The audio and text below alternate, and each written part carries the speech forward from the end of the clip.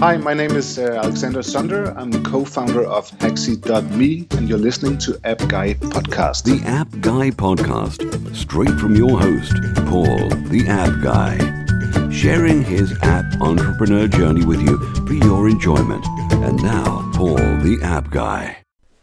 I've got an interesting guest coming up on the episode today. I just wanted to mention that in our post chat, he is looking for a UX designer to work in Chicago. This is a company that is on to greatness. They've got a multi-billion industry that they're targeting and being very disruptive in. So if you are a UX designer and that you are excited about potentially being based in Chicago, then I highly recommend getting in touch with the guest. So I thought I'd just mention that before we go into today's episode. But here is now the episode, and enjoy. It's very unique. Welcome to another episode of the App Guy Podcast. I am your host, it's Paul Kemp, and today I have a really excellent founder who is on the line from Chicago. His name is Umar Khokhar, and he's the founder of MouseHouseApps. They're doing a lot of interesting things there with MouseHouseApps. And I just want to say thank you very much, Umar, for joining us on the App Guy Podcast. Yeah, no problem. Thank you for having us. Yeah, but perhaps you can give me a quick idea of what you're doing there at MouseHouseApps. What's it all about? Yeah, this is actually kind of an interesting but niche market. Every drug discovered in the past 40 years and every advancement in biology has depended on laboratory mice. And I'm not talking about computer mice, I'm talking about living mice that are used to understand how your body, human bodies, work. And they're used to test drugs, and they're usually used for different kinds of biology experiments. So that the process of keeping track of these mice has historically always been on paper and pencil. But recently, we have developed technologies to make genetically engineered mice. And our mice now can have 4 to 5 genetic mutations. And it's become very difficult to keep track of them on paper and pencil. So what we have come up with is an application that helps scientists keep track of the genetic, the breeding, and the experiments related to these mice. I'll first of all have to say you are the most interesting guest. This is completely unique. And the one thing that it's reminding us all is that we can find a problem that needs solving in anywhere, any walk of life. And you've gone to find a problem with organizing mice. And I mean, how did you come up with this idea? I'm guessing you're involved in the research and development side. How did you actually come up with the idea? Yeah, I am an MD PhD student at the University of Chicago, where I was working on several mouse lines relating to diabetes.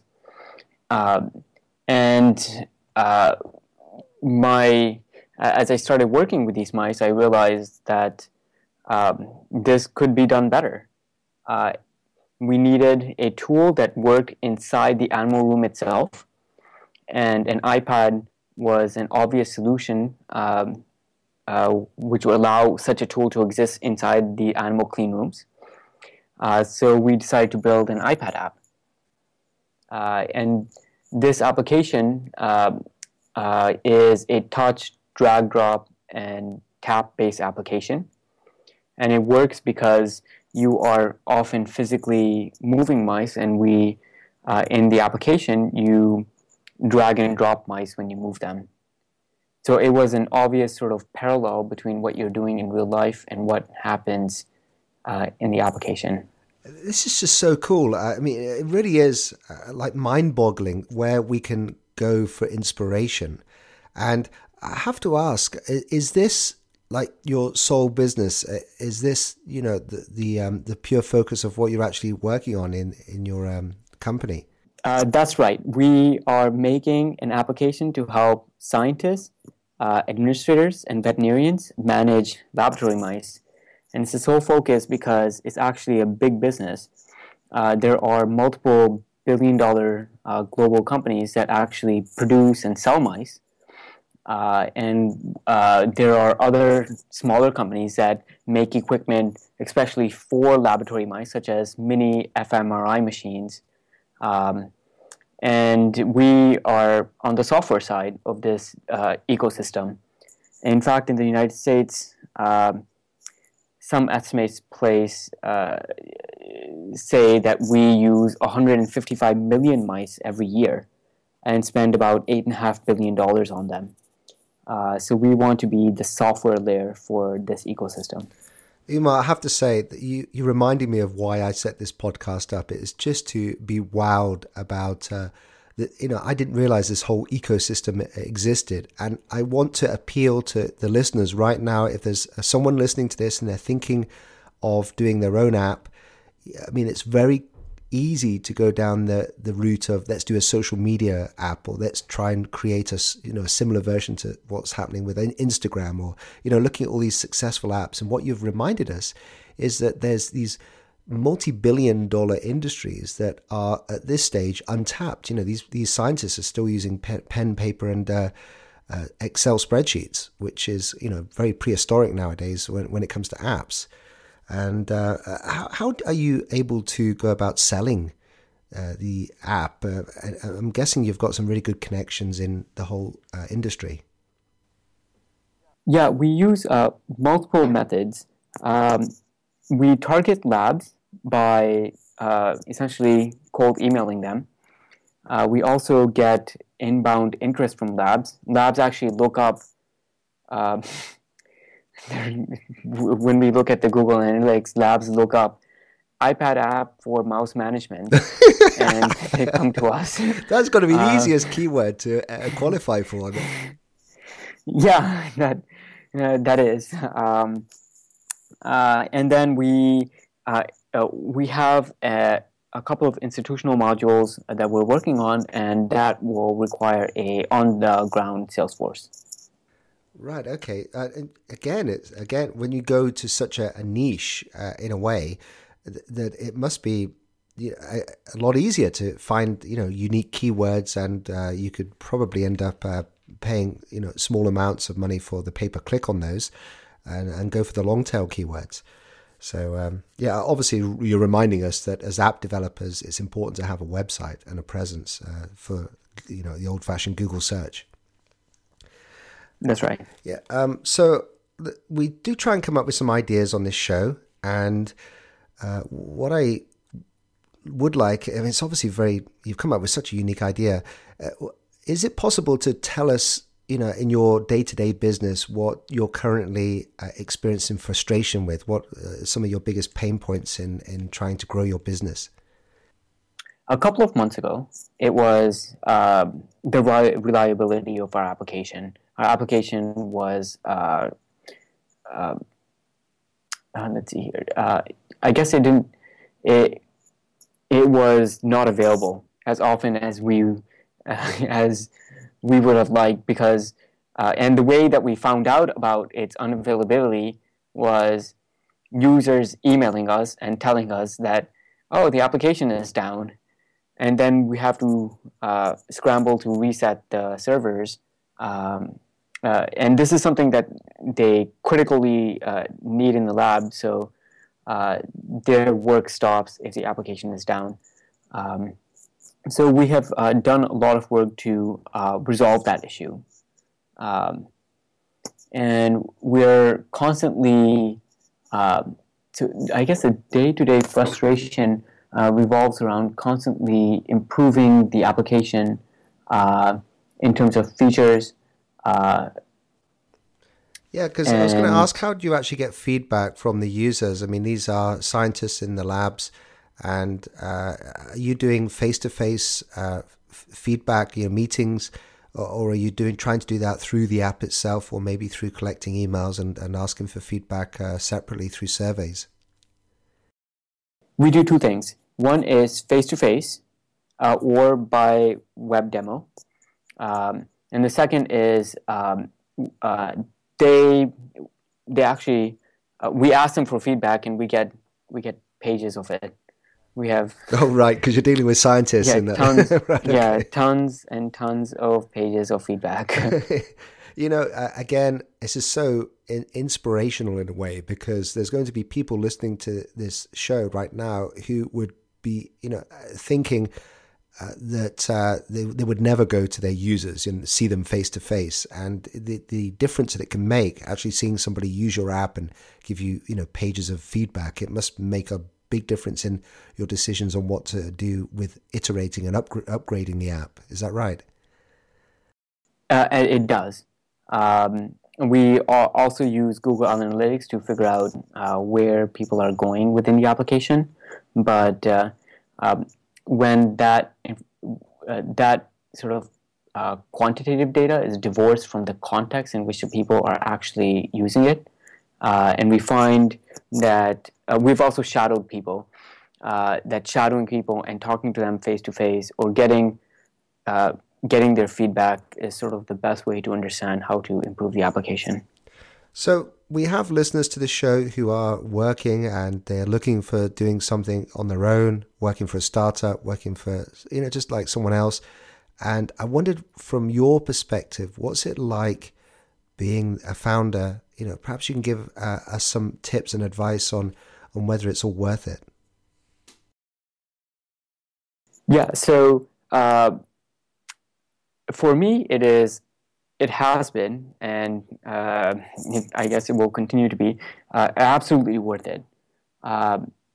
As a scientist whose only job has ever been in a laboratory, even since high school, starting a business has been an eye-opening experience, and I've learned a lot doing it. And just as you can imagine, the marginal learnings have been just a lot more because I've never done anything like this. So some of the key learnings are in soft skills that scientists historically don't actually like to teach, Yeah. such as sales and making very clear presentations and contacting people that you don't know to do something like such as use a product. And So, all the education you've gone through to become a scientist, they don't really teach the core skills of what it takes to run a business, start a business, do your own thing. It's almost like divorced from any of the educational system that we go through. Is that right? And you have to almost find your own path. I mean, that's my experience. Is that how it's been for yourself? That you can't really rely on the education that you've gone through? that's right. That's definitely been the case. I wonder why that is. Why institutions, don't seem to grasp the importance of being entrepreneurial and starting your own business.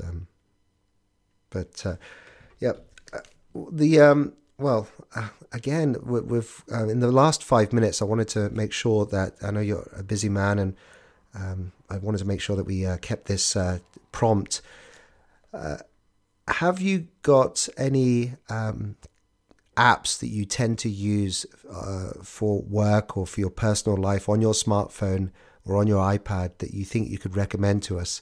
I have to say, Umar, this has been one of the most unique apps I've ever come across, seriously. And I'm actually thinking it must be a great icebreaker when you're in a conference, you're chatting to someone and you start talking about your app, and it just must be so much fun trying to explain it.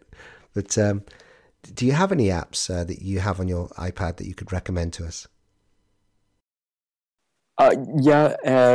Unfortunately, they're not very unique apps. For example, I use Paper a lot, Paper by 53, to draw things. And for our application, we often begin thinking about features by drawing them out on pencil and paper or in paper. Okay, well, I can ask you then, Umar, do you have a stylus or some sort of writing pen to work with paper, or have you actually still continued to do with your finger? I do stick with my finger. It takes a bit of getting used to, doesn't it? I've used paper for a while, and I guess you've upgraded to the premium version, but the free version is the very thick brush, and it's quite challenging trying to do some stuff with your finger. Yeah, but it's quite helpful when you're actually when you're talking to somebody, or when you're commuting and you've just talked to somebody and you need to quickly jot down some thoughts. A lot of some of the more elegant and yet powerful features came out of those kinds of discussions, and being able to quickly capture the main pain point that the lab was feeling at that time. Yeah, I mean, it's been a while since I've actually used paper. I used to use it a lot, and one of the challenges I found was finding the stuff that you'd written. You set up several journals. Is there a search feature in there if you actually can search? No. Right. I don't. So we actually, right after that, we start using balsamic mockups. So it goes from literal pencil and paper, or the app paper, and it goes in. We think about it more, and then we put it into balsamic mockups. Right. Okay. Yeah. So I will make sure that I include links to those one app and one piece of software that you can use on the web. So just go to theappguy.co, search for episode 247 with Umar, and you'll see links to those. Umar, this has been honestly very inspirational, and it's wonderful talking with you. How best can people reach out if they have any questions for you or want to connect? Are you available online? Is there a best way to connect with you? Yeah, the best way is by email, actually. And they can reach me at umar@mousehouseapp, all one word, app.com. Great. Okay. Well, I know that you've got some other stuff to do. You've got a busy day ahead of you. Looking forward to the rest of the day. Yeah. Absolutely. Oh, great. Well, thank you very much for coming on the podcast, being our most excellent guest. I fully appreciate your time, and I hope that you have inspired someone listening to this show right now to go and do something awesomely different.